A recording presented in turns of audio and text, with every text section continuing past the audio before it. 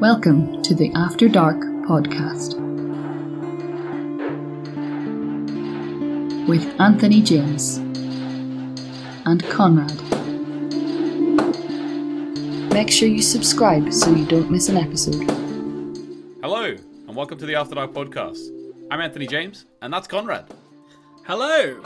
That's him. Well, Conrad, how are you this week?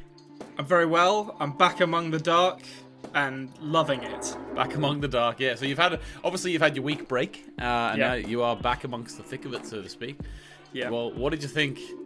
Well, obviously, we're going to go through the episode bit by bit. You know we are, but It's a quick episode. It was great. Yeah. See you next week! See you next week, yeah. It was all right. It was all right. I just want to point out, I know I'm sort of preempting the end of Season 3 Theory Matrix, but I do want to say that if you all remember correctly, there's been a few times in this podcast already where Conrad has said things, like, for example, in Episode 5 of the podcast, Episode 5 of Season 1 as well, Conrad said, whenever I pointed out to him that Jonas was Marta's nephew, Conrad said, yeah, I don't want to get into that. I don't think the show's going to go that way. We all know where the show went. Now, this time, he actually said, I think it was in the last episode in the Theory Matrix. He actually said, yeah, I think there'll be, maybe Alt Marta, maybe Alt Claudia, but I don't think, maybe Alt Jonas, but I don't think they're going to get into too much of the alt world. Well, I said I would like them to, but I didn't think they would have time to do it, which I stand by, because I do not know how the hell they're rounding things off with what at the end of Play Today is going to be 7 episodes of television remaining. Yeah. Well, you'll just have to wait and see. As I said to Conrad just before we started recording, this season, Season 3, is like a freight train, just chugging on down the track, So we'll wait to see if Conrad thinks if it stayed on the track or did it fall off. I'm really, really looking forward to that. Well, guys, could you please make sure, we're going to get right into it because we've got a lot to talk about, but I'm going to say, can you please make sure you subscribe on YouTube, subscribe on audio apps. If you want to leave comments about Episode 2 of Season 3, leave them below. Could you also, if you want to send us a message or some praise, some criticism, anything at all, could you please send us an email to adpodmail@gmail.com. That's adpodmail@gmail.com. If you're listening on the audio apps, that's a great way to send a question in. We will check it every week just to make sure we cover everyone. Right. What do you think, Conrad? Do you want to get into it? Yeah, let's do it. Oh, let's break it down! The season opens with Adam's lair going bye-bye. Yes. So the Sigmundus lair is being burnt by an anonymous trio. What do you think about this scene? Well, so first off, we open with a Schopenhauer quote, which I very much enjoyed. I skipped that, yeah. No, normally I'm with you. Normally, when like the philosophy stuff comes up, I tend to be like, I'm too dumb to understand this, so I'm just going to nod sagely and ignore it. Yeah. But I know a little bit about Schopenhauer. And I know that he advocated for kind of like self-discipline in the face of our like human desires, to basically say like human desires like kind of form the basis of like an irrational and chaotic world. So we need to kind of like rage against them to essentially overcome what he saw as like a fundamentally painful human condition, which sounds an awful lot like what Adam advocates for, basically saying that no, human desire leads to chaos, and the way to fix the world is to get as far away from that humanity and the human condition as possible. In Adam's case, by blowing everything up, which I thought was interesting. Yeah. Well, that's okay. Yeah, I think that actually parallels really nicely with I know Adam's story it parallels perfectly with, as you mentioned, but even a whole load of stuff like temptation is one of the things in this show, like even Ulrich as well in this episode, we'll get into it later, but the fact that even in his alternate world, he still is falling to temptation time and time again. I've got things to say about the moralizing that happens in this episode. Don't you worry about that. But so to go back to your original question or your original point, these 3 individuals who I've dubbed the cleanup crew, CUC, they rule. I love them in this episode. I love how Dark, just when you think that Dark can't really one-up itself in terms of how it introduces and presents its villains, because, obviously with Noah, you had the great kind of like Noah's kind of droning theme that accompanied him every time he turned up. And then these guys have their own like distinct, deep kind of the double strike of the piano note, just down, down. And the way they kind of like walk in formation, there's this sort of inexorable, unstoppable, and like immediately threatening quality to all of them, which is, I don't think, did they say anything in the first scene? I don't think they even say anything. Yeah, they say only when they're in with Burnt later on. Yeah. But this is kind of like, okay, we've got our bad guys for the season. Then like these guys, they don't seem like good guys to me. Yeah, what's your obviously the whole Sigmundus is gone now. I can't remember if they showed us a date at the start of this. I don't think they did actually. So you don't really know when this is. No, not this one. You when you see them later, you do get a date. Yeah.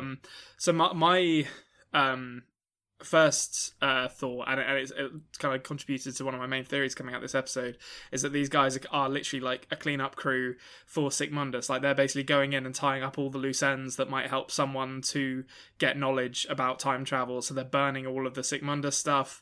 They're bumping off characters who even have a little bit of knowledge about the God particle. They're basically just cleaning house, which is awesome as a threat to kind of like an existential threat to the characters that we know and love. Yeah, and it's also a great thematic thing in terms of tying a show up in the third season. Just like yeah, exactly. Anything like, anything they want rid of, it's like get these guys around. Yeah, yeah, we'll sort them out. Don't worry, we'll send the cleanup crew in.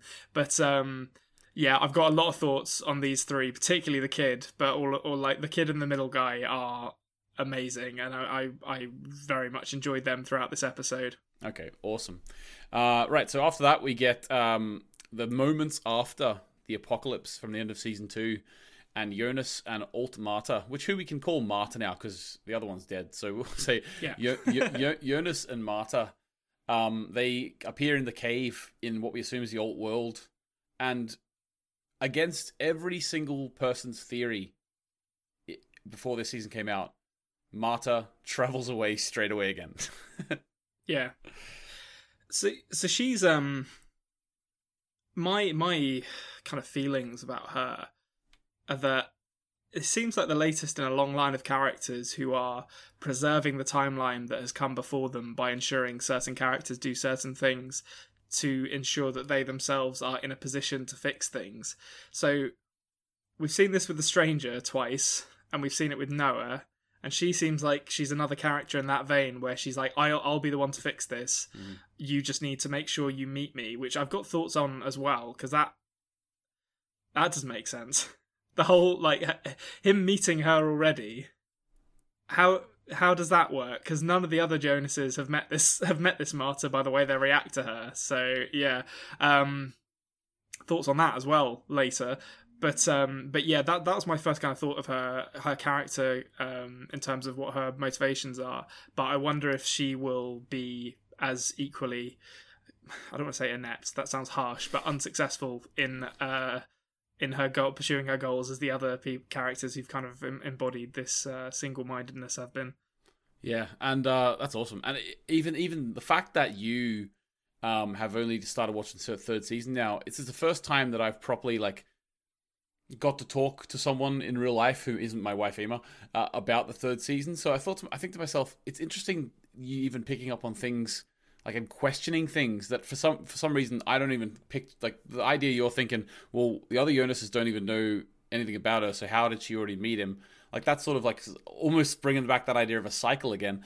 I was interested to hear you say that, and I'm interested to see as we go through, because obviously I've watched this series less than the others, so I'm interested to see as we go through if you pick up any more of these little questions for the future / what the hells that I personally don't think about because I just know the story now, and I haven't really picked the third season apart as much as I have the others. Yeah, I can't wait to break some of this stuff down because, the possibilities, as I kind of suspected they would be, are pretty wide open in this episode. Yeah, very much so. Right, so they've gone back to not showing the name of the episode again. So they don't show the name of the episode in this episode either, so you'd imagine it's going to go for the season.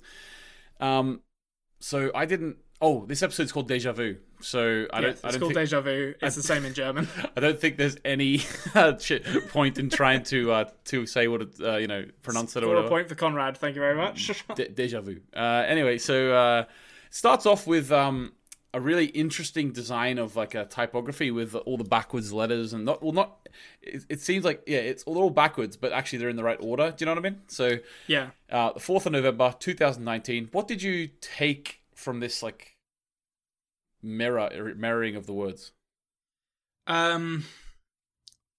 So I didn't realize quite how literal it was going to be until we really got into it. I thought, we're going to an alternate reality.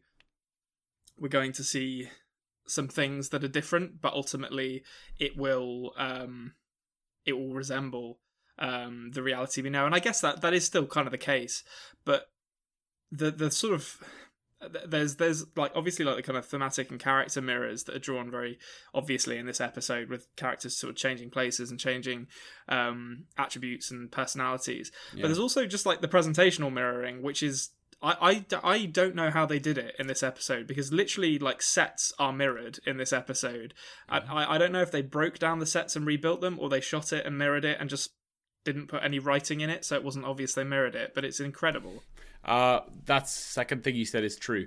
Although, they actually, everything they shot in the alternate world is all just shot normally, and then every image is mirrored. And that even all the sets, when they had words on the walls, like in the school, for example, like the staff room and everything, all of those words were backwards on the set. Oh, okay. Yeah, that's very smart then. Like, it's probably quicker to do that. And they even went as far as to get characters to open the door with their left hand. Oh, okay. So when they mirrored it, it would be right hand. What's really interesting as well is the first time I watched it, I picked up on the sets being mirrored, and I was thinking, did they literally build those again? But then once you start realizing it, every character looks a little strange. Yeah, and it's because they are literally being mirrored. The reverse, yeah. So and the way it's shot as well, it just, the amount of craft that goes into being like, okay, Jonas cycled towards the camera here and took a left turn, so Marta is going to cycle away from the camera and take a right turn, and it's just like to structure, because those aren't just like random. We'll probably get to them a bit later as they happen, but those aren't just like random camera shots. Yeah. Like they chose to have Jonas cycle towards the camera because it brings him into frame. It brings him into the viewer's mind. So to make the decision to reverse that, it has consequences in how the audience perceive that shot, and to commit to doing that and still make it work from kind of like a pacing and a general feel perspective is so difficult. I couldn't believe that they actually committed to doing that as completely as they did, to be honest. Yeah, it's you can just really tell, like, the word auteur comes to mind. Like, yeah, absolutely.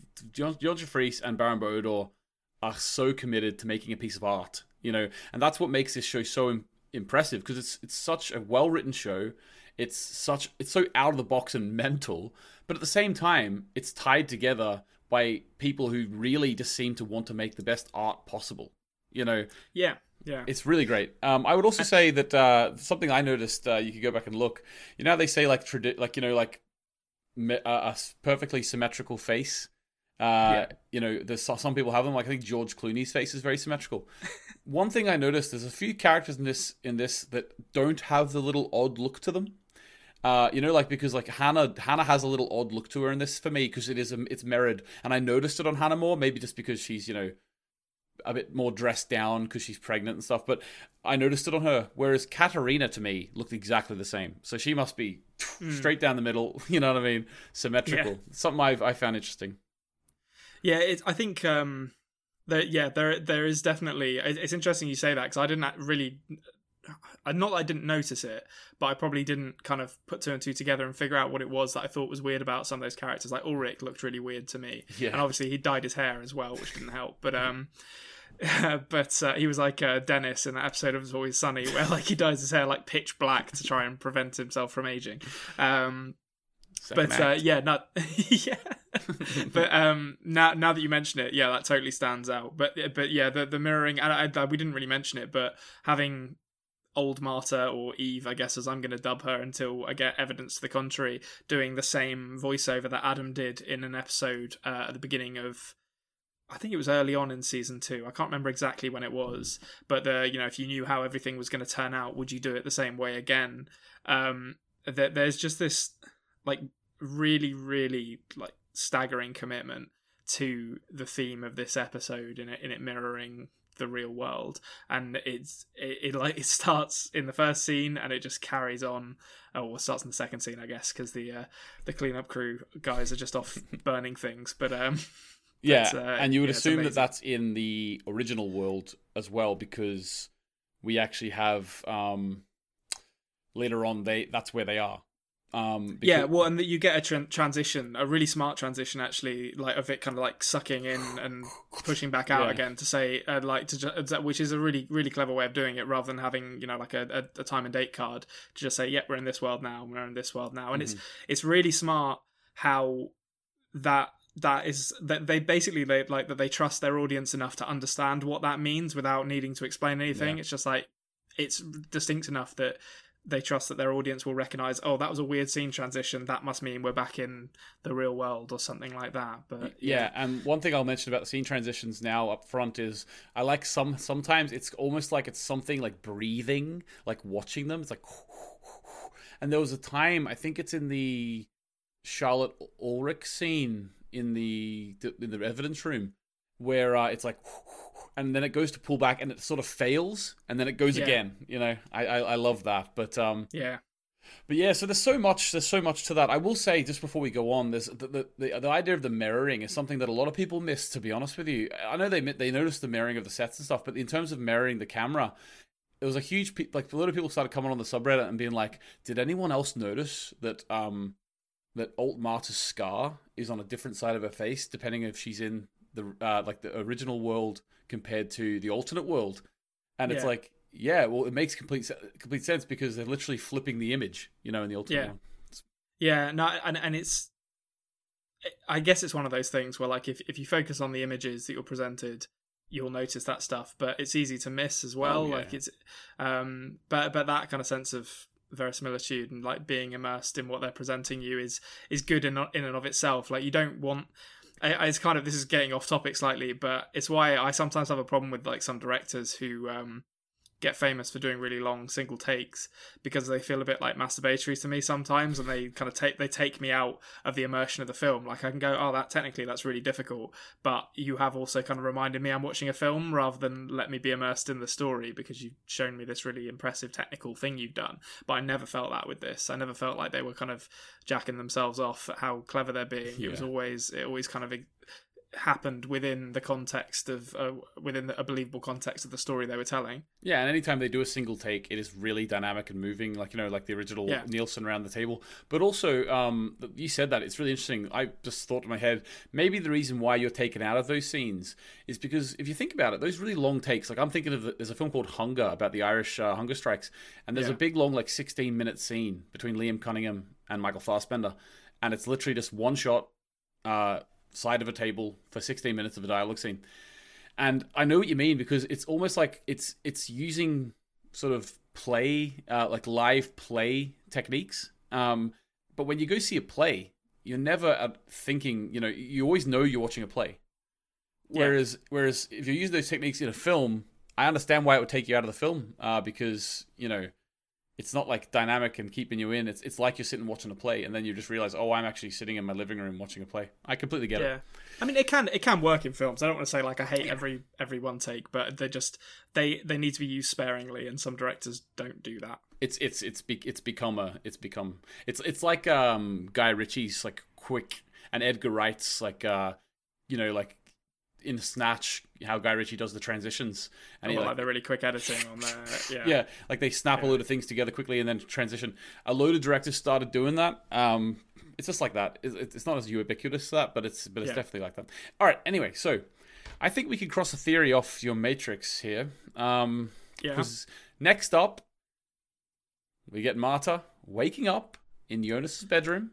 Yeah. In a very similar way to we saw Jonas wake up at the start of season 1. Yeah, I did. It took me to the end of the episode because I wanted to be 100% sure, but I was pretty sure that I can tick off that alternate Martyr is the Jonas of this timeline based on how this is presented, and I love the kind of blending of timelines here. Like, it's so well done. So like, you've got her waking up in bed, like you say, but then you've got this slow kind of reveal of weird stuff going on. So you've got, If I Could Turn Back Time playing on the radio, which is an 80s song, and it's a bit like, oh, that's a bit weird, but maybe Katarina's just listening to, some golden oldies on the radio. And then Mikkel is on like quite a futuristic looking tablet, which is like, okay, so this is definitely still 2019. Yeah. And then it cuts to also, If I Could Turn Back Time, there might be some subtext to that song choice. But then it cuts to Magnus and Franziska upstairs, and Magnus has got a Motley Crue tattoo on his chest and has rats written in tape on his window, which, I am a big fan of grunge and hair metal era Magnus' look. Yeah. But also, it confirms, and it goes on throughout this episode, this weird... It's almost kind of like stereotypes, not in a bad way, but it's kind of pulling all these really distinct styles from all the different periods that they've depicted in the real timeline and just blending them all in together in this really, really striking way. Yeah, like it's really, really good. I loved Magnus. Like you saying recently that you thought that it would be funny. You couldn't wait to see Magnus with a mustache or whatever. Yeah, I didn't think they'd actually do it. Just like his grunge Magnus with black hair and a Motley Crue tattoo. I was like, yes, yeah, that's it. I can't believe it. And we got Peter. Well, I don't want to jump the gun, but holy shit, Peter Doppler without a goatee blew my mind. Yeah, that took away some of the weirdness mirroring for him because it was like, what? Yeah. But so throughout the episode, we'll point out things that are mirrors to the first ever episode as well as the first few episodes. Because in this episode, they very much were trying to mirror / have a bit of deja vu with... Oh, absolutely, yeah. With the first episode. So for me, Franziska being upstairs, getting it on with Magnus and then escaping out the window. Yeah. That's very much Ulrich and Hannah from the first season.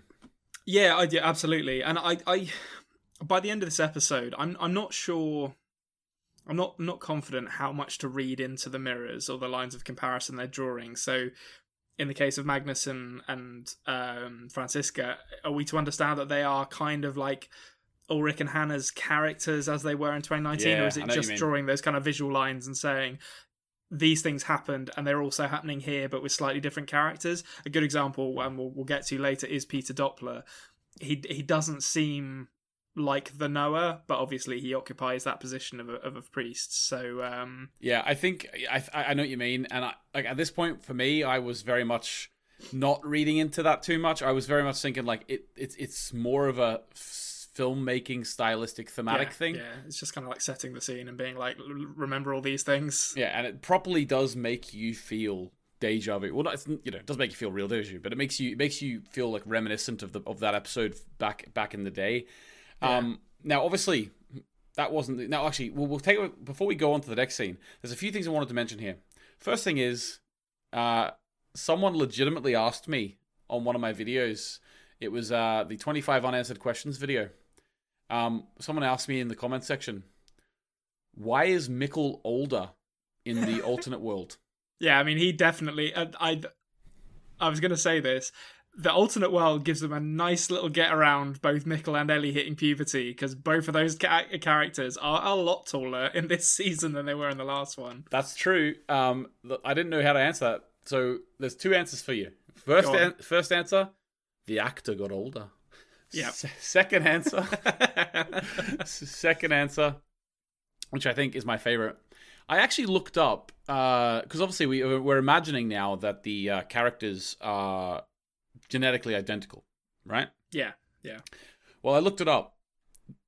Identical twins who have the same DNA actually they actually can go into puberty at different times. Okay. Yep. So it is. So they could have just hit puberty at a different time in their life. Yeah. So if you're the type of person who does get annoyed by seeing an older actor when they're meant to be 2 years younger, well, there you go. They could have hit puberty earlier. we just never cast child actors in anything because they can't be trusted. Yeah, well, they used Mickle very sparingly here. Yeah, they did. Like, when he stood up, I was like, oh, Mickle's like 6'5" now. The ironic thing is, he seems to be growing into Michael very well. Yeah, that is true. Yeah, there'll be no doubt about the comparisons, like, in a couple of months' time when he has a full, like, stubble. Exactly. Yeah, no, I personally, I was just like, oh, the alternate world thing is a good way to get around that. Like, they're just older, I guess, in this reality. Like, there's no reason why they couldn't be a year older, I guess. Exactly. There's no reason why in the alternate world, that little genetic material in the sperm and in the egg, that happened a year before. Like, there's no, because everything's happening different. If you're imagining that they are, like, everything's happening slightly... Jonas literally wasn't born in this world. Why couldn't Mikkel have been born a couple of years earlier or something exactly, like that? Yeah. You're exactly right. Because you would have to believe, in order to not think that the sperm and egg could happen at a different time, you would have to believe that everything in this world happened the same as the other world up to a certain point, which is nonsense. Right, okay, so then we get the Hannah and Ulrich scene. And there was definitely some symmetry here with whenever Ulrich came back to the family in episode 1, season 1, with the bread in his sweaty joggers. So we sort of find out at the end of this episode, or throughout the episode, that maybe instead of going and being with Hannah in the morning, in this world, he was going and being with someone else. Yeah, and it's vaguely heartbreaking, even though, Hannah has she's not done her case any good throughout this series.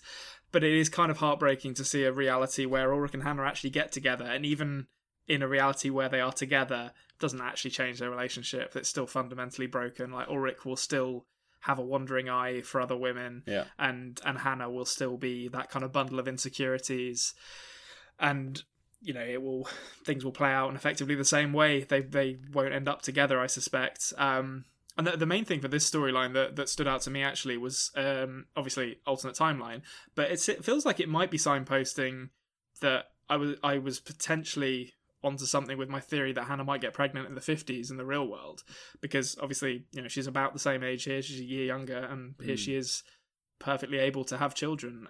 So maybe there is maybe she hasn't gone through menopause yet, and she's still able to have kids in the 50s. Well, you would think that, because they are genetically identical, although puberty can happen different times, so maybe menopause can too. Yeah, that's true. But yeah, this is absolutely mirrored.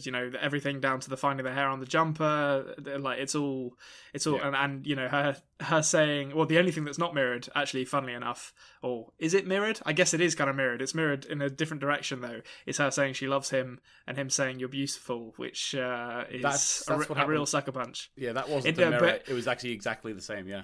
Well, yeah, but like most of it is mirroring Katerina and Ulrich's relationship. Yeah. But then that's literally mirroring hers and Ulrich's relationship. So some things never change, unfortunately. Some things never change.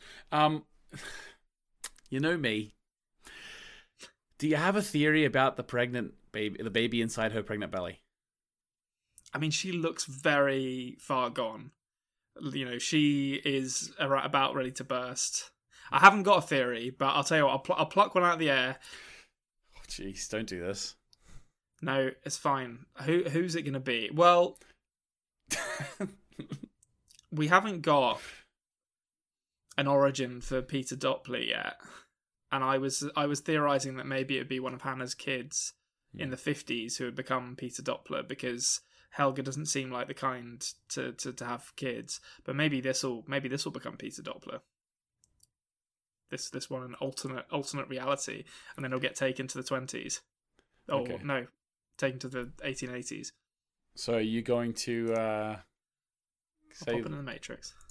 Okay, pop it in. We need theories, guys. Come on, I'm going to prod these all the way along. We need theories for this show. We need them. All right. I should actually just say right now, thanks very much for all the input, all the sort of discussion and stuff in the comments of the Theory Matrix episode. It seems like between season 1 and season 2, we've picked up a lot more of the hardcore fans who want to, talk to us about the Theory Matrix and stuff, and not just listen to our talk about the episodes, which is great. I love that. So there was even like 60 people who actually went and looked at our Theory Matrix pictures. Oh, amazing! Yeah, so Great. Unbelievable. Yeah, so can't wait for season 3. Okay, so then we get all the mirrored scenes. We don't really have to talk too much about it. On the bike, the yellow jacket kind of confirms your thing. That's literally what we're going for. Seeing her in the yellow jacket was like, all right, okay. There's no doubt in my mind at that point. Like that she's not in that outfit by accident. Yeah, it might rain later, but apparently, also apparently that jacket is actually the physical same jacket that Jonas had in season 1. Oh, really? Yeah. It looks good on both of them. Yeah, it looks good. Similar physiques. Yeah, although I might have just read that from somewhere and then believed it to be true, but I'm pretty sure it's true. I'll buy it. Okay, Jonas exits the cave. Yep. I've got a few things to say about this, but I'm going to see if you say them first. What's in him exiting the cave? Yeah. I don't have too much to say about him actually leaving the cave, I don't think. Okay. I've got stuff about him arriving at the Nielsen's. Obviously, like, the cave... I don't actually... Do we see the front-on shot of the cave where everything's reversed and the drug chair is... Doubled? Yeah, we do. Yeah, that's the only thing I really noticed from it, though. Okay, so my analysis of this would be, in this world... so you imagine if it's mirroring the first season. In this world, Jonas is occupying the space that he will one day as the stranger. Oh, okay. Yeah, that's a good point. He is the stranger of this world in this timeline. So he's coming out. He's it's hilarious to me because he actually is the stranger as well. Like, he's mirroring himself. Like, it's sort of, this is his practice run. You know what I mean? He's in this alternate world. He's not his own world. He can screw it up if he wants. So he's like, you know what? I'm going to be the stranger here. So even the way they shot him coming out of the cave, what he's wearing as well, very trending towards the stranger. Yeah, that's just, for me, that's how I felt about it. I thought Jonas's role in this episode very much... Obviously, he was much more gung-ho than the stranger was. The stranger didn't start jumping into people's lives, but that was definitely the idea I thought it was going for. Yeah, I think that there's definitely some credibility to that. I didn't honestly think in those terms too much, but now that you mention it, yeah, that makes a lot of sense. Yeah, awesome. Okay, so we get revealed that... Well, first of all, Bartos's hair. Oh my god. So this is what I was talking about with this kind of blending of styles. So you've got like really grungy, hair metal-y Magnus, and then Bartos showing up looking like fucking Patrick Bateman out of American Psycho. Yeah. Just like, with his hair. Like, as someone who has got his lockdown hair on at the moment, I can really empathise with Bartos's efforts, but my word. And his kind of plaid waistcoat or whatever he's wearing underneath his jacket. Good lord! Like, it's a great look. You like Huey Lewis in the news, Magnus? He has definitely killed someone with an axe in his apartment. Is all I'm saying about Bartos. According to your theory, was he killed by a pickaxe? Yeah. Oh, the irony. Yeah. Oh, the irony. Yeah. That's the mirroring. You see. But yeah, so maybe you can answer a question about this. I don't think we've actually heard his name yet. But is Killian? Is that his? Killian is his name. Yeah. Was he mentioned at all in the regular world and I've just forgotten? Wasn't mentioned, but he was in the play. Oh, so he was the guy who plays the same role in that. Okay. Because that actor must have loved the phone call for season 3. Oh, yeah. Like, you're coming back in a big way. Yeah. Like, I remember Dark. It was that show I was in one episode of. Yeah. But he's supposed to be Eric Obendorf's brother, isn't he? Yeah, so you would assume that he is his brother in the other one too. I feel like Eric has mentioned having a brother, or it was mentioned that Eric has a brother, but I think he was like away or had run off or something like that. Yeah, which actually really, to be honest with you, it really puts the play from the first season in a even more tragic light, because both of the characters, like the characters of the play, Killian and Marta, had both lost a brother in the last week or so, and they both still went forward with the play. They just, like, the show must go on, I guess. So it's sort of alluding that they were kind of kindred spirits in the other world, kind of like, obviously. Yeah, I guess so. Yeah, like bonded by grief. Yeah. I think the thing that really struck me in the school scene, and also the scenes leading up to it, is that the first episode of Dark is very referential to like 80s horror. Like, there's a lot of night shooting, which we don't get a lot of in the rest of the series. Quite synthy score. The score stays synthy throughout, but it feels like it's pulling from that kind of from that kind of genre. And this, I feel like they're kind of like doubling down on that and mirroring this. You've got like the mist shrouded surrounds of Vinden that are like really, really and the synthy score as well, really pulling from John Carpenter, particularly, movies like The Fog. But then when Marta and Magnus arrive at school, we see another horror trope, which is that everyone appears to be dressed up for Halloween despite it being the 4th of November, which I don't know, maybe that's a thing in Germany where like Halloween is kind of celebrated after October the 31st, or maybe it's an alternate reality thing where Halloween is just a different date. Well, they might just have the school dress up day that day. Maybe, yeah, but I love it anyway. It's a real like kind of trope of horror movies to have the Halloween party's going on, and that's when spooky stuff happens, and you've got the Shining twins in the background, a bunch of guys dressed like Grim Reapers walking the halls.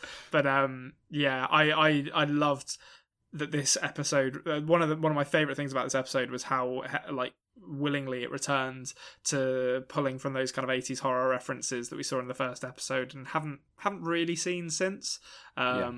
And this was a welcome return of that.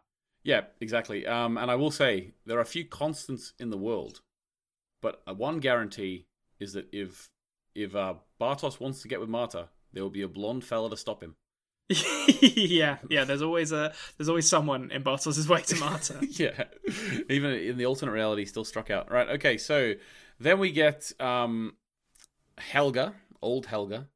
With and Peter and Charlotte there. Charlotte comes in, says, I was at an appointment, so we all know what she was doing.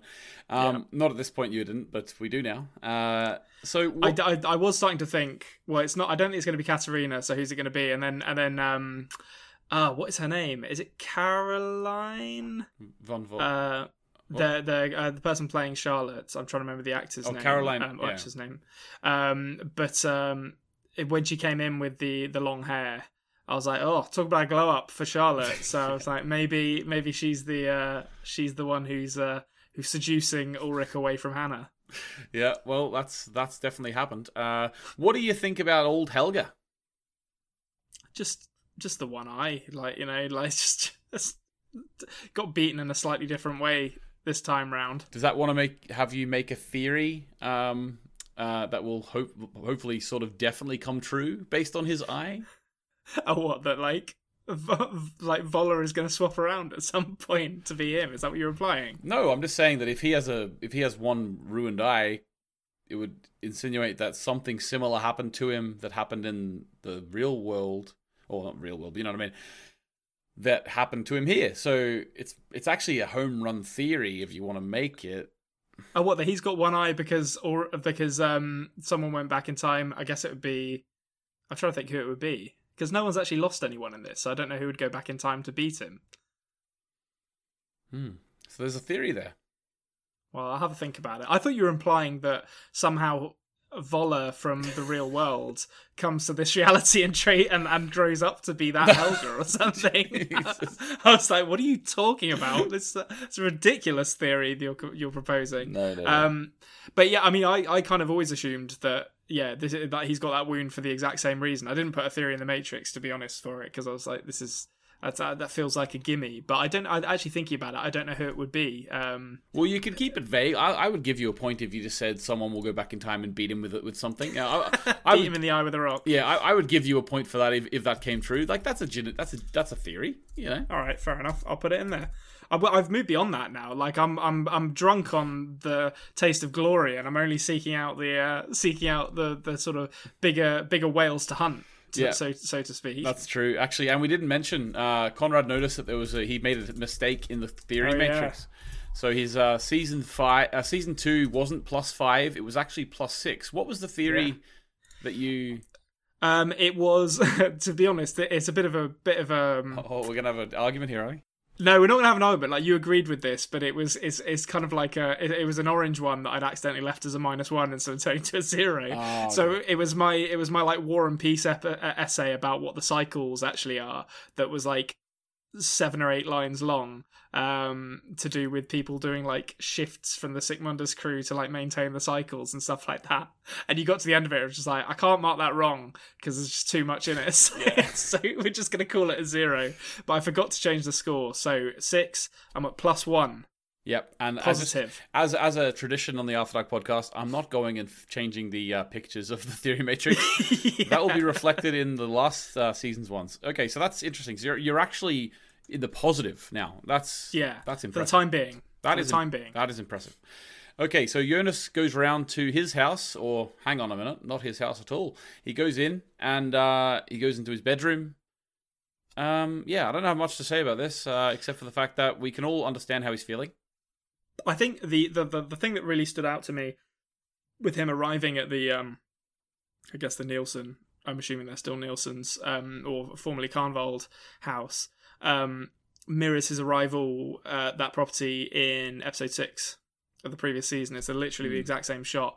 It might have been done more than once actually, but that's the episode that stands out to me, and that was kind of treated as kind of him heralding the arrival of a gathering storm behind him. And I wonder if the implication there is that he might actually represent the same thing to this reality. Interesting. Yeah, I can't wait to get through this season. I can't wait till you've seen this all. That's why you're supposed to say awesome and just move on. Awesome. Yep. Sorry, I forgot myself. Awesome. Right. Next scene. We get. I know we've already talked a little bit about this, but Hannah finds the hair, and then she eventually goes to the school to talk to Katarina. Rookie mistake. Katarina was loving this. Oh yeah, like she was like the cat who got the cream in this one. She was like, oh. Such a shame that the husband you stole away from me is now cheating on you as well. Who could have possibly seen that coming? Yeah, not Hannah, that's for sure. No, but yeah, I thought that was great. Yeah, exactly. I was glad to see that because there's a few characters in this episode that had different jobs. For example, Ulrich is no longer. Ulrich is now the head of the chief of police. He's the chief of police, yeah, rather than Charlotte. Which puts an interesting idea of the power dynamic there. Anyway, yeah, it does, and makes it. I mean, he's always like that though, Ulrich, and it's an interesting way of like kind of contorting that character. He kind of seems to charm, I guess, women who are weaker than him in some way. Like Hannah is kind of presented as quite desperate in season 1. Her husband has died, although he wasn't dead at the time that she was that the affair started. But she's certainly kind of desperate for any kind of affection by the time the affair ends. And here, like you say, Ulrich is kind of abusing his position a little bit here, I think. Yeah, definitely. I mean, that you shouldn't be doing that in the evidence room. Come on. No. But yeah, so then we get, again, a bit of a mirror to the scene where Magnus comes into the classroom in season 1 and the teacher doesn't care. Jonas comes in. This time Bartos is giving the speech, not Franziska. And it makes me think... God. I wonder what Bartos would think if someone made a comment about his black hole while he's this is it shows that Jonas is the one that was holding Bartos back all this time. I think like he was, here he is giving a very competent presentation on the formation of black holes and not making inappropriate comments at the back of the class. Yeah, all he needed was to not have the bad influence of Jonas next to him. I mean, technically, in both he was making comments about black holes, but that is true. Yeah, I mean, maybe he was making a legitimate comment the first time round, and he just misunderstood how black holes form. I don't know. Or maybe this time he's doing a very elaborate description of Franziska. Oh God! But I think someone should start a count of the number of times Jonas has stood dumbfounded, failing to respond to basic questions after traveling through time in this series. Because I reckon we're in double digits now. And then asking what year it is every time. The number is high. I mean, to be fair, in this time. His physics teacher does appear to be Robert Downey Jr., so maybe he was just a bit starstruck. Yeah, I think it's the same teacher. Actually, is it the same teacher? Yeah, that's one thing that's cool is that they bring the same character, like same actors back, no matter how small the role is in this show. Yeah, that's what I love about it. I don't remember actually seeing that teacher's face, to be honest, but the classroom's definitely shot from the other angle as well, so maybe we just saw the back of his head or something in the last one. Well, I remember him reading from a book in the first season, but yeah, like pretty much. So. I like the implication here that physics is the opposite of literature, because like they were studying Ariadne in the other one. So what's the opposite of that? Physics, I guess. One of these will get you a job, and the other one will not. Yeah, exactly. But basically, how would you feel if you were in Marta's shoes here, sitting in the room? Some weirdo you've never met comes Just staring at you, just stares at you, blood all over his hands and a scar on his neck. Scar on his neck. Yeah, she's like, Jonas, chill out, man. Like, you've travelled through time plenty of times now. You know how this works. Like, just relax. Yeah, he doesn't want to come across as threatening, but he obviously does to Marta. It's so strange. Right then, I really liked. Now I don't know how you feel this, but I really liked the Alexander Tiedemann scenes in this episode, because it kind of felt like. Do you remember when we watched Edge of Tomorrow, right? And as they were going through the different cycles or the day multiple times, sometimes it would skip an hour forward, but then in a future loop, they would show us what happened in between times. Yeah. I think that in this alternate world, they're kind of showing us the storyline from the first season with Jurgen and Alexander. Yeah, no, I think you're absolutely right. And I think actually one of the things that can be really fun about a Mirror Worlds conceit, and I appreciate I'm saying this having kind of said in the it was either the season wrap up or the Theory Matrix video, that I don't always love them because they can feel a bit low stakes. Yeah. But it's that they allow us to explore how characters we know would respond to events had they occurred differently, or show us events that we haven't seen transpire in slightly different circumstances. So seeing Alexander following the death of Regina really opens up something else about his character that we haven't really seen, like how he would respond to grief. We also see it obviously in the Ulrich and Hannah relationship and the Doppler relationship, with Charlotte being the one who is what's the word I'm looking for? Promiscuous. Yeah, promiscuous. Yeah. And yeah, like we see the other side of the Alexander Jurgen dynamic. Obviously, in the first season, it's presented as that with them as having something to hide, and we're kind of looking at it from Ulrich's point of view. Mm-hmm. And here we know what they're hiding, so there's no sense in it being presented that way again. So instead, we see their side of it. Yeah, it's really clever in my opinion. It makes it's a way to add depth to a story which in our world, I'm going to call it our world because we spent so much time there. Those characters are dead now because of the apocalypse. Yeah. Well, we don't know about Jurgen. Who knows where he'll show yeah, up. Jurgen. Could have been anywhere. It could have been in his wet pit. Yeah, yeah, exactly. Yeah. So, but I like the idea of like going back and filling in gaps. It's just so cool, and you'll see throughout the season. There's certain things with Alexander. Like, I'm not going to go into any of the big theory stuff with Alexander, like from my theories. I'm not going to go into that. But there are certain things that really patch little moments together for us. Yeah. In terms of his actual just human story, which I'm looking forward to you seeing as well. But it's weird. It's cool because they do it like in the alternate world, which is a really cool method. No, and I think it's a really smart way of doing it. A lot of Mirror World stuff doesn't really do that. It's just deals with the big picture stuff of like, what would happen if Bruce Wayne had died and Batman's dad was the one who survived the attack or something, and deals with that kind of stuff. And I'm talking in comic book terms, which are obviously going to be less involved than dark, but that's normally where you see this kind of thing done. Yeah, and here it's much more interesting. Also, Alexander looks great with a beard. He should have grown a beard in the real world. Yeah, he's grown a beard. I don't know if the beard makes him look like he's maybe lost 10 pounds, but either way, maybe they were just shooting him with less cameras, Yeah. Get strip some of that weight off by having less cameras on him. Yeah, exactly. Yeah. So I used to shoot with 3, but now I only shoot with 1. It's doing well. Next up, Jonas sees his mum. Well, the genetic identical to his mum. Yeah. Mama. The delivery of that line was like really good. It was kind of hard to watch this. Like, yeah, it was like, oh, Jonas, like you're just once again just desperate for someone to show you what you need to do. He is just lost, which is interesting actually because we think of the sort of Theseus and Ariadne parallels between him and Marta, and obviously Theseus is a Greek hero who you consider to be capable, I guess, of looking after himself. But the reality is that he did need someone to guide him through and out of the labyrinth. And I think Jonas, for his part in that story, is very much in the labyrinth and doesn't know where he's going at the moment. Like he has lost his thread and he needs some help in finding it. And this scene really kind of encapsulated that for me. Just this sort of I want my mum attitude that he showed as Hannah walked past him. Yeah, exactly. A little glimpse of his home, and unfortunately, no. I will just say, there's certain words in German that, as far as I'm concerned, have about 20 different meanings. Like, the amount of times they say bitter. I know bitter, bitter means sorry, right? That means please. Oh, please, sorry, yeah. So sorry is like, es tut mir leid. So I thought it meant sorry because Hannah turns around and says bitter? It's one of those words like, it's one of our German listeners. Like, they say good for everything. It means please, but you can but you also say you can also say it as like thank you, or you can also say it as like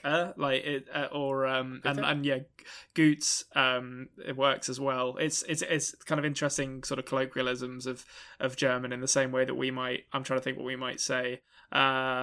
Well, there's obviously in English there's a load of words like that too, but it's just funny like when we're watching a subtitled show and I just hear the same word over and over and over again, and it's always got a different meaning. The subtitles do quite a lot of heavy lifting in the show to sort of change it from a literal translation to something that sounds a bit more sort of like naturalized English, but you do definitely catch it sometimes when they say a word and you're like, that's not what they said. My favorite German word based off this show is the word for impossible. I don't remember what that is. I'm going to give it a go, but I'm not going to get it right because I've never actually seen it spelt. It's like unmöglich or something like that. Tell me in the comments how to spell it because I want to remember, but it just sounds so cool, that word, whenever they say it.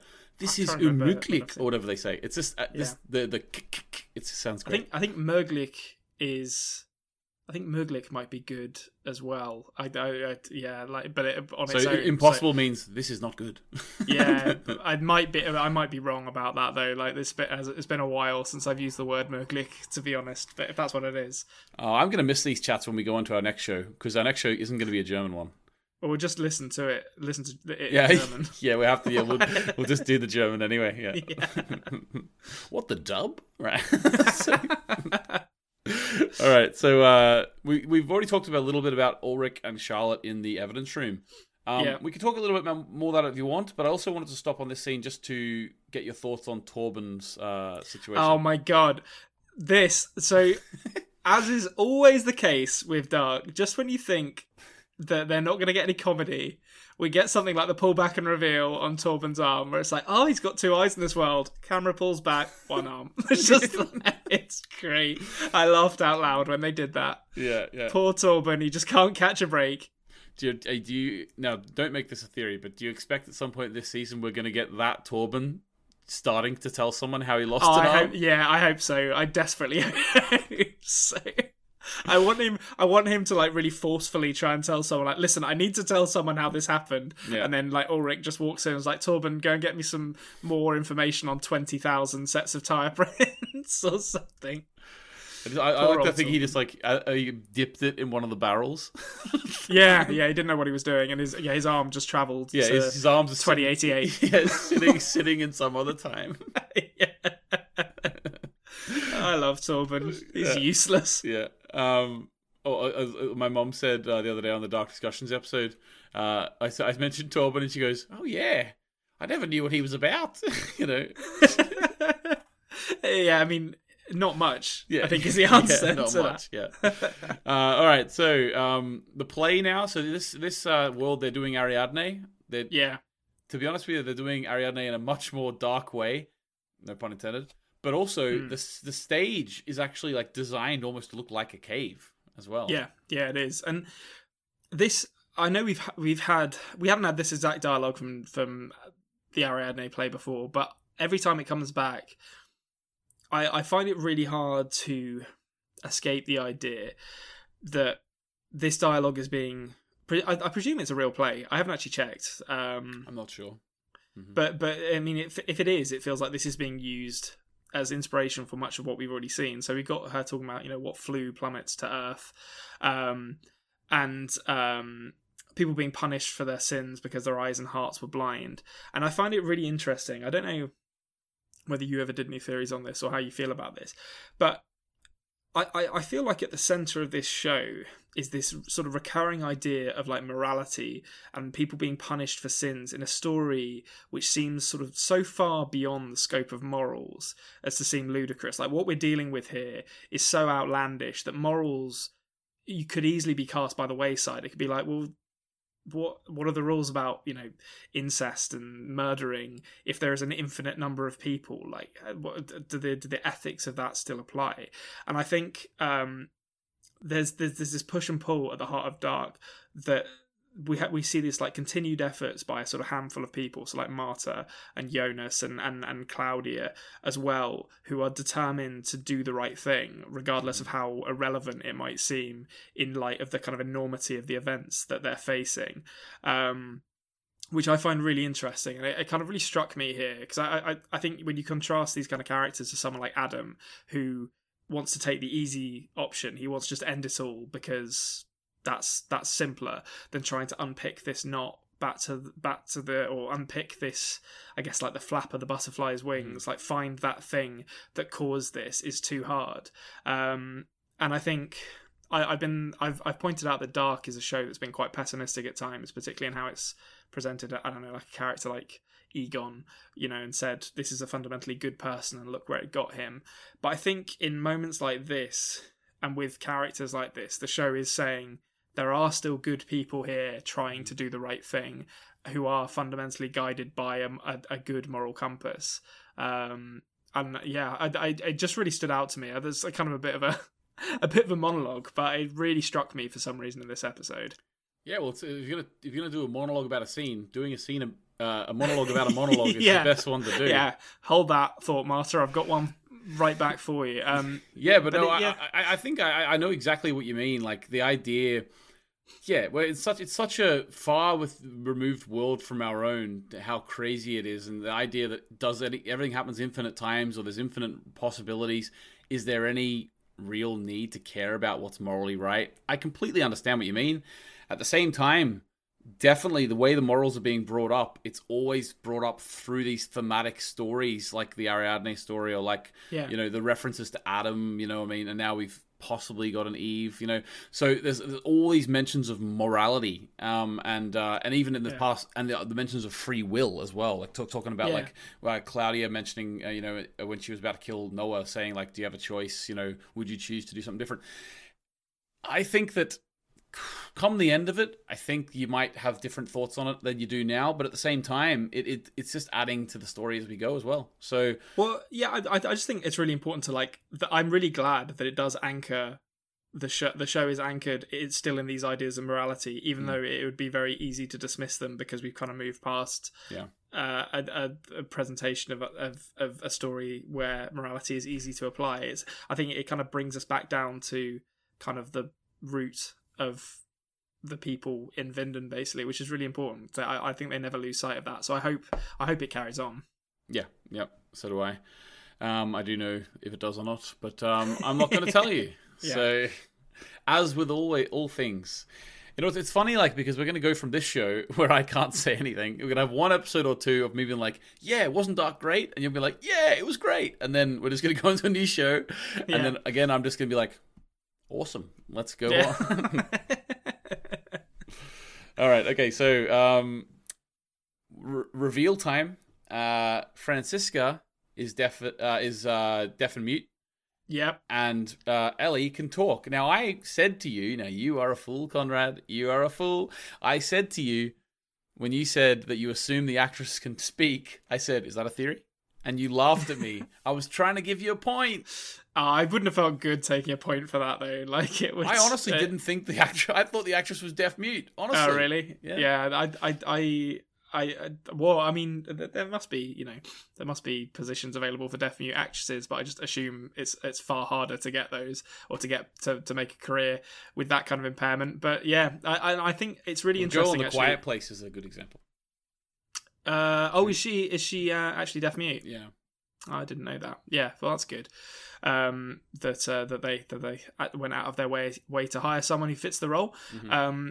But yeah, so the bunker scene is interesting. I didn't really see that coming. Them trading the impairment, so to speak. It also seems like a profoundly uncomfortable place to have sex, to be honest. And these two get a lot of time this episode, and they seem to spend most of it having sex, which is well, you got to give a bit of that. At the get start. a little bit in there. Get a bit of that at the start of the season. You know, Francisca's just so sort of inner element in this. Like compare her in this one to in the real world in the what should we call it? Adam's world. In Adam's world, we have Francisca very uptight at the start of the season, going to get the drugs. She's like, whereas this one, she's wearing a dress.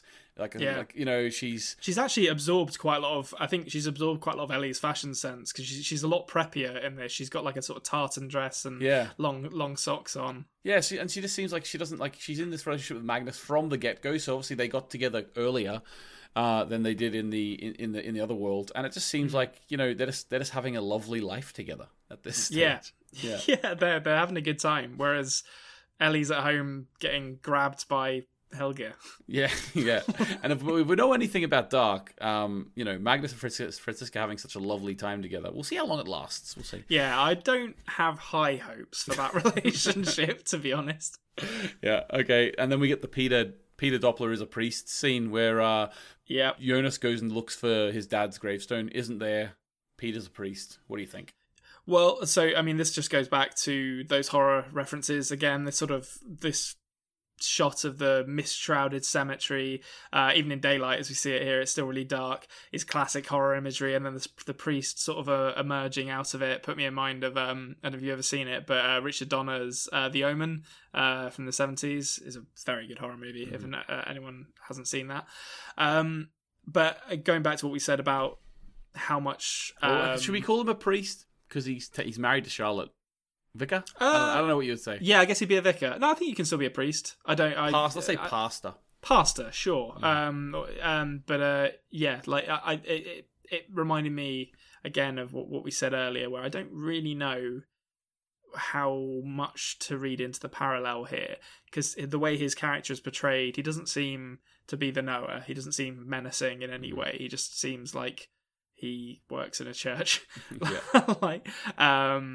But it's a good scene, and I think it's just establishing that Michael Kahnwald really doesn't exist in this world. That seemed like the purpose of this scene to me. Yeah, and just a little bit of shock value that he's a priest as well. You know, you can always need a bit of shock value. Okay, so then we do get where we go back into Adam's world, and we have 21st of September 1987. So this would be, now you notice they're sort of splitting the timelines here. So we're in our world we're in September, whereas in the alternate world we're in November back in 2019 in the original timeline from the first season. So they are starting to break away from that everything's happening on the same day model. So what did you think of the scene of the fellas going in to old burnt Doppler? I mean, this is just another great scene with these guys. They're so intimidating. You've got that dunk dunk theme as they're like walking in formation towards the house. The light is fading. There's like orange lights on. There's a lot of really good use of like orange and blues against each other in this episode. I mean, the fact they're in the 21st of September now makes me think that these three have access to a time machine that lets them go to whatever day they wish. So similar that to is you assuming that the first scene we saw them in wasn't that same day?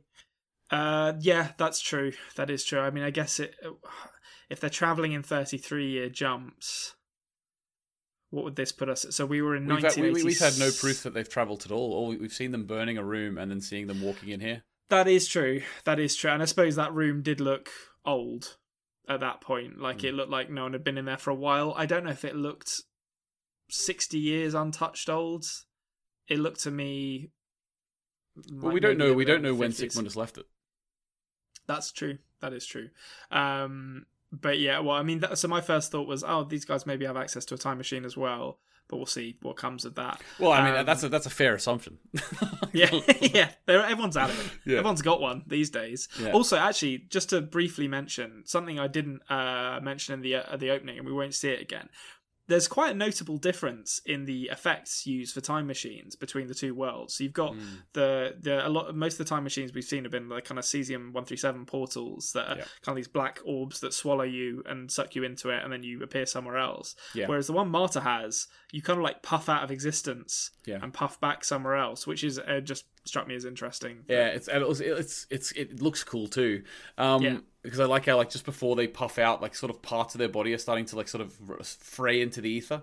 Yeah. But yeah, it is interesting that it's interesting that they made that decision. So do you think that those orbs are powered by cesium-137 as well, or cesium-731? Yeah, maybe it's a higher number of cesium. I did the mirror thing, you know. Yeah. Nice. You're looking very proud of yourself. Got it. I don't know. I feel like every other time machine has, so the smart money would be on this one is as well. Mm-hmm. But there does seem to be a very obvious distinction in the graphical representation or the visual representation of what they actually do that makes me think maybe there's a different element in this world that does the same thing slightly differently. Yeah, so it can actually it can travel between worlds too. So it's already a much more sophisticated thing. So it's doing something. It's doing something. So just to go back to cleanup crew coming in and doing some damage. I'm guessing the reason they're here is because Burnt knows a bit about the God Particle, knows what happened in the power plant, and they just want to shut him up. But they let themselves in, which seems to imply they have a key, or he just leaves his door open, I guess. And the youngest one, his kind of like unblinking face is amazing acting. Like, he's legitimately terrifying.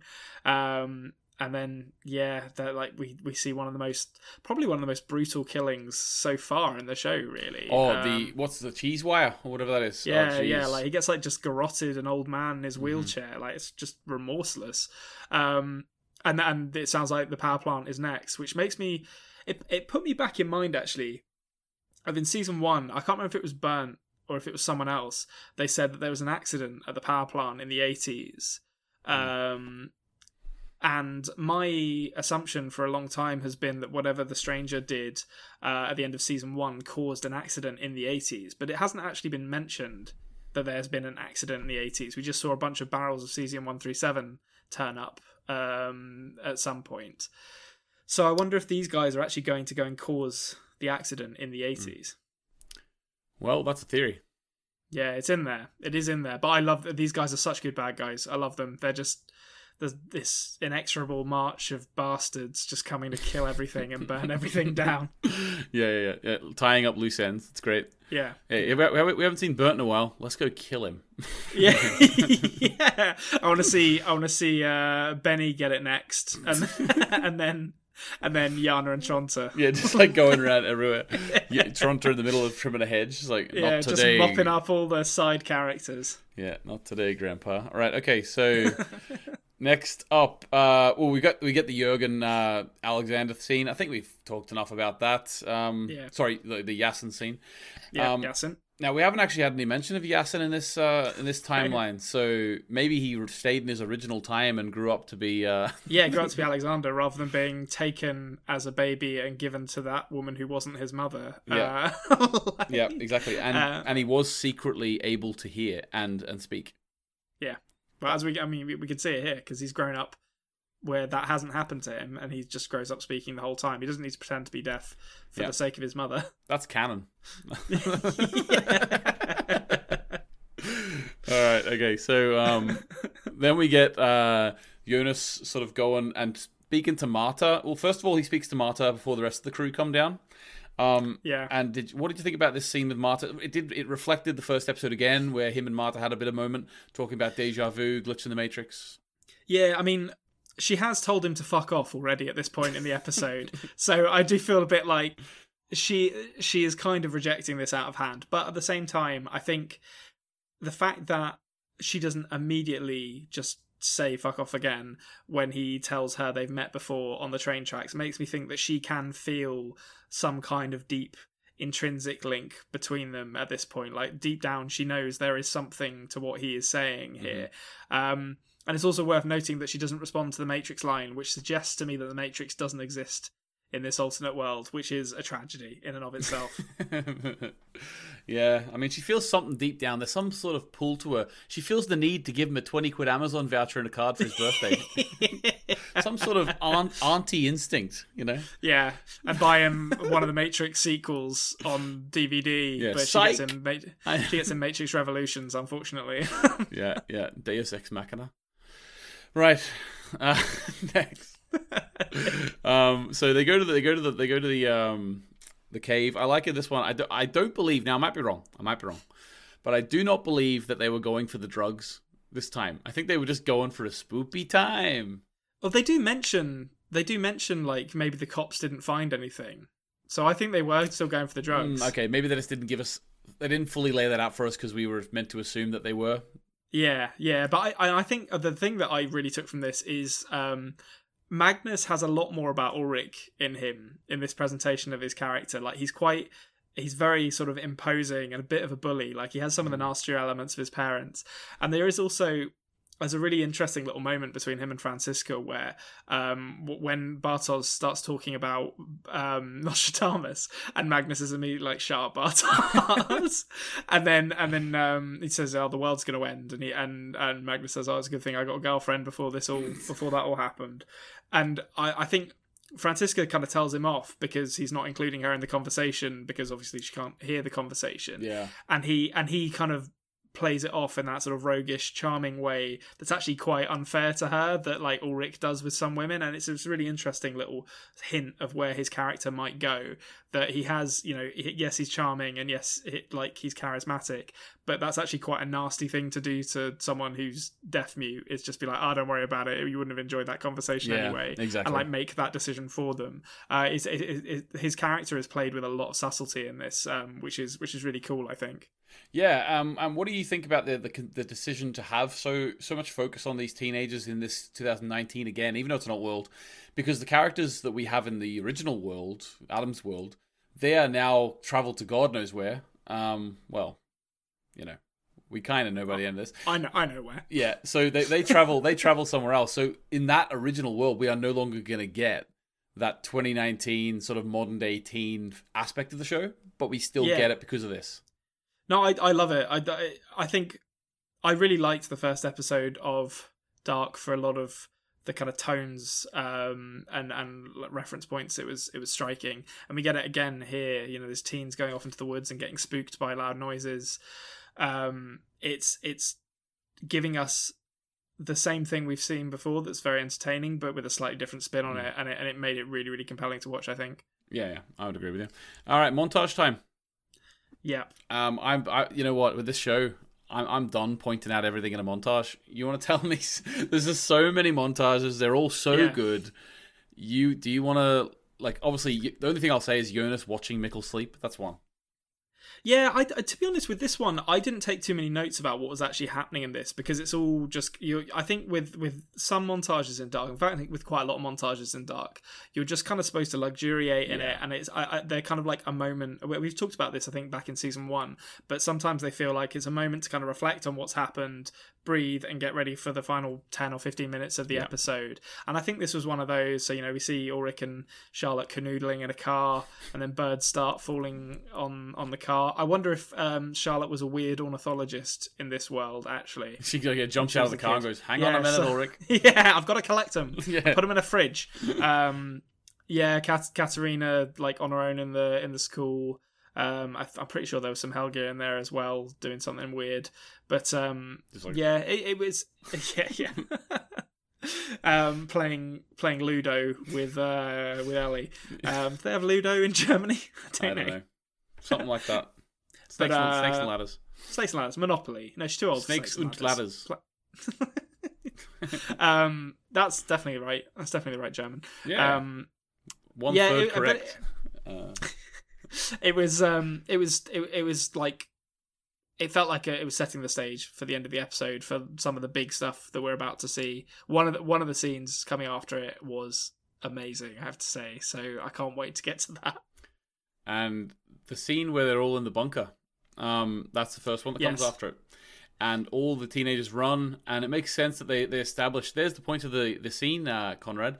They established that Franziska and Magnus use this as a hideout, and it makes sense as well. Yeah. Like, it is in Franziska's family, you know what I mean? So they all run, go into the bunker, and then, wouldn't you know, old Madsy Nielsen falls through the portal. There he is.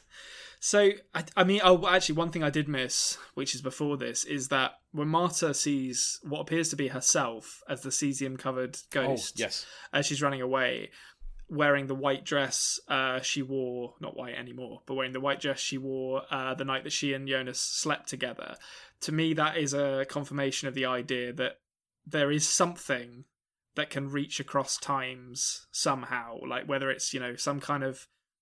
It's why I think the conversations about morality and spirituality are interesting, because I feel like this show, it's not saying anything explicitly, but I do think by the end of this there is still going to be this unanswered question of being like, there is something that is allowing these times to talk to each other, like some link between these people, these characters, that can't be explained by the science and the time travel stuff, and maybe this is one of them, where there's something that is confronting Marta with some ghost of an alternate reality. But it was really cool to see, and there's a really good bait and switch in it as well, where she turns and you think it's going to be, like, I don't know, Jonas to take her off through the caves or something, and it was actually just her dumb boyfriend to drag her off to the caves. Killian, yeah. Yeah, and I will just say, all the things you're talking about there at the end, like there might be something that's unanswered that links the worlds, that sort of negates the science a little bit. You've consistently said throughout that your hope for the show is that everything is broken and there is like an emotional end that is like it's fulfilling in the character and the story, rather than not necessarily just making it like a physics book.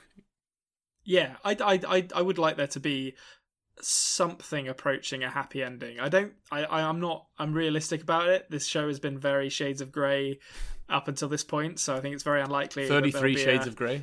33 Shades of Grey, yeah. Mm-hmm. So I think it's very unlikely that there's going to have, to quote Black Books, and they all drink lemonade, the end, like at the end of this. But I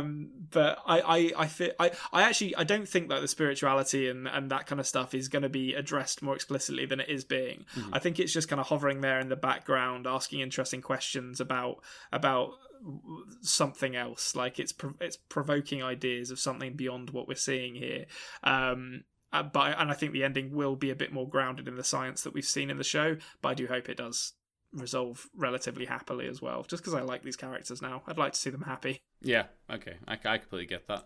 Right, any comments on little Madsy Nielsen before we I'm purposely making an It reference by calling him Madsy Nielsen. Anyway, go on. Yeah. Hey, Madsy. Just that I wonder if he existed in this time. That was my first thought. Oh, you think maybe he's like a copy of the other one? Well, I don't know. I just, like, they've explicitly not said anything about or shown any pictures of Ulrich having a missing brother or anything in this world. So I mean, maybe they're just not showing it because we already know that and we don't need all the establishing for it. I'm not saying anything about this particular thing, but that's something I would approach. I approached the season like this, and I think after seeing it all, it sort of makes sense. If there's something we don't see in the origin world, we assume it's the same as the other one. That's what I do anyway. I think that's fair enough. Like, I was kind of on the fence with this. It was just in the back of my head. I was like, oh, they haven't shown us anything. I wonder if this is going to turn out to be different. Well, no, I could, but I mean, overall, that's what I'm thinking. Yeah. No, I think that's a reasonably safe approach. But it's interesting that it's these guys rather than Peter Doppler and Tronter. And Claudia didn't come in this time. Yeah, that's it. That's true. So I wonder what's going to happen. So it doesn't matter where he's found. Happen. Possibly. Yes. Or if he's even going to be found in the right place, because no one's there directing them. I have no idea what's happening with this, but I can't wait to see more of these guys. Yeah, cool. Well, we get the reveal. Old Marta. Yep. Do you think first of all, do you think the casting's good? I'm not sure. I think the eyes are right, but she felt a bit more like Morticia Adams to me than Marta does. I think like the long black dress kind of distracted me a bit. it's not bad. I think it's one of those ones like Ulrich where when I see her again, I'll probably come round on it a bit more. Well, this is not one that the fans said was a perfect match. I'm just in. By Hollywood standards, good. By dark standards, yeah, it's all right. I'll put it this way. As soon as I saw her, I was like, oh, that's old Marta. And obviously, like, I'm preloaded with the knowledge that, like, yeah, exactly. No, only one person has a fringe in the entirety of Germany, and it's Marta. Obviously, I'm, like, preloaded with the knowledge that she is the Jonas, and Jonas turns into the stranger who turns into Adam, so I'm expecting an old version of Marta to show up. But even with that, I still clocked it straight away, which means the casting was at least decent. Yeah. I don't trust her either. She has the same thing as Adam, where she's talking a good game. Everything she's saying seems like she's saying the right stuff. But knowing what we know about Adam, I'm a bit like, I don't know if I trust you. I'm wearing all black again. Yeah, well, Adam was all grey, as I told you before, but but just put some colour in there, a little dash of colour. Like get some fun, coloured socks from Marks and Spencers or something. She should have been wearing full camo. Like she's trying to hide in the bushes. Like, can you imagine that? She's like really, really into like military surplus, and she's just wearing like army jacket with a BB gun. Yeah, that was the dream. So that was one of my theories didn't come true. So I thought it was going to happen, but it's heartbreaking. Yeah. Do you think it's going to happen by the end of the season? I mean, maybe. We're all going to the post-apocalyptic world, so they're going to need camo at some point. That's true. That is true. Okay, so the last scene, which I assume this is the one that you were looking forward to. Oh my god, this is like Tim Burton directed this scene. Like this bloody like Arkham Asylum, Frankenstein's laboratory ass factory. Tannhaus Gates. Remember you said it was a reference to I said the bloody Tannhauser Gates in way in back Blade when. Runner. Yeah. This is a First of all, great 1888. You got it. Bang. Stick that in the back of the net. Yeah. Points. Yeah. But I mean, so this is, again, talking about them being referential to the first episode, but developing it. This is such a cool way to expand that frame of reference for like the horror references, because like you've had your John Carpenter and your 80s stuff, and then this is literally like gothic horror the way this is shot. Like the lightning and the rain behind like a big kind of iron wrought gate that says Tannhaus above it, and the laboratory with like the crackling electricity. Like you expect Marta to walk in and whoever's in there to be like, it's alive, like it's so good. And then you get Stranger looking like Nikolai Tesla turning around, like clearly presumably trying to create a portal using the technology at hand, which is, asks all kinds of questions about whether he's going to succeed, or is he the one who actually ends up setting up the technology that will be used in the Sigmundus temple. And then the really interesting thing here is that the way Andreas Pietschmann responds to Marta, it makes me absolutely certain that he never experienced any of what Jonas is going through at the moment. Which is one of your theories, isn't it? Yeah. Definitely very much feels like that at this point. Yeah, like who the hell is the Jonas that she met? Like, because it wasn't this one. So yeah, I don't know where that's going, but it asks. Well, the Jonas that she met is the one that we followed in this episode, isn't it? It's obviously going to be the same Jonas, but I mean, at this point, we don't understand how. Like, did he forget about it, or what? Like, we saw her meet Jonas for the first time in this episode. Yeah, but the fact that that's what I mean. The fact that Stranger has no recollection of this happening is like, well, okay, so he never met her, I guess, when he was Jonas's age. So, what's happening? Yeah, what's happening, guys? Yeah, someone help! Something's happening. Like, if you didn't think Dark was going to get even more complicated, you think again. Yeah, like, someone. I hope Stranger's just lying. That's the big reveal. It's like, oh no, I knew she was there. Oh, like Enos pops out from around the corner with the sleeping pills. Gotcha. Time for bed, Jonas. Yeah, no, maybe, but yeah, this is. I love this ending. It's so stylish and so kind of schlocky in a way that I love. that I hope there's more of this. And if the previous seasons are anything to go by, it will kind of revert to a bit more sort of dramatic and slightly less stylized, which I don't mind either. But this was such a great opening to the season. Yeah. All right, so that was the first episode. Do you want to get into the breakdown?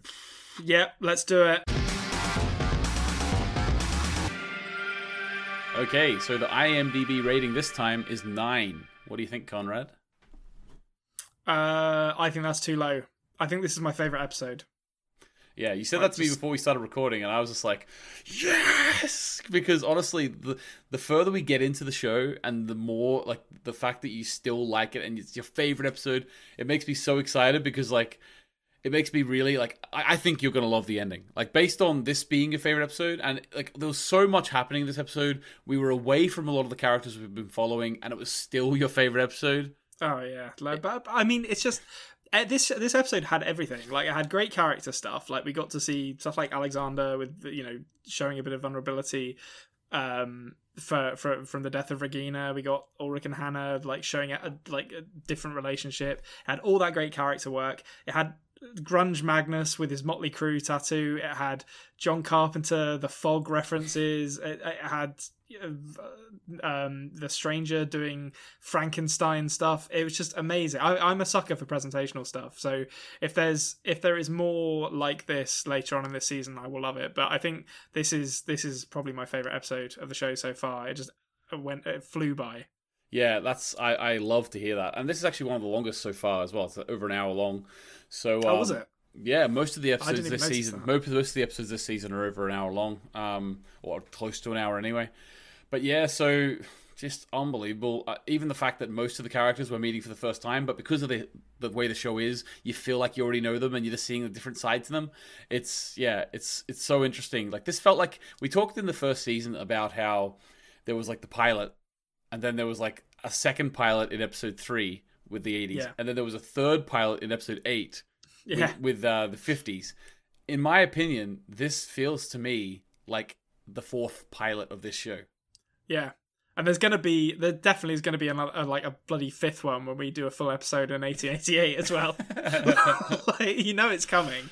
Yeah. So, or maybe the 20s, I don't know, but wait till they go to the saloon, you know? I want wake-up juice. I want one of them to walk into the saloon and everyone stop playing like the piano and turn around and look at Stranger because he's wearing like a pink. What does Marty McFly wear? He has got like a pink shirt and blue on, and yellow. Yeah, Doc dresses him like a film star of that day. Yeah, that's right. Yeah. What do you? Yeah, but do you think that Jonas is going to get into a duel and then have like a cast iron like thing underneath his shirt and survive because the bullet bounces off? Yeah, I think so. That makes sense. Like he's seen Back to the Future. He knows to try all these things, and it'll come down to him versus the 3 cleanup crew fuckers, and there'll be like a showdown at the OK Corral, and he'll wear iron under his shirt. He'll be incapacitated, and he'll be on the floor. You'll think, is he dead? But like, no, he turns into Adam. He can't be dead. And then all of a sudden, open up the sombrero, Regina. Oh yeah, there she is. Dun dun dun dun dun dun dun dun dun dun. Yeah, amazing. What do we say to time? Not today. And finally, I'll tick put some more green in my ledger on the theory matrix, and that one comes true. I can't wait. Yeah, I can't wait. All right, well, all right, guys. Thanks very much for listening / watching this week. I can't wait for next week. Now we're at the start of what feels like a new journey now. Like this episode, it was obviously setting up a lot of stuff / giving us a lot of new stuff as well. I'm really, really excited to see how Conrad feels about this season. Are you excited, Conrad? Yes, I am. I'm very excited. Hear the excitement in my voice. Oh, I can hear it. Oh, someone actually said on a comment the other day that you have a very posh voice. Posh voice? Yeah. Okay, well that's good. My mum will be very pleased to hear that. Yeah, all that denying you getting things out of the fridge and storing things in the fridge paid off. She brought me up proper. Yeah, exactly. All right. Well, guys, make sure you subscribe on YouTube, subscribe on podcasting apps. Email us at adpodmail@gmail.com if you want to. Leave comments underneath here for Conrad for episode 2 of season 3. And I think all we have to say is goodbye. Goodbye. Thank you for listening to the After Dark podcast. Make sure you subscribe so you don't miss an episode.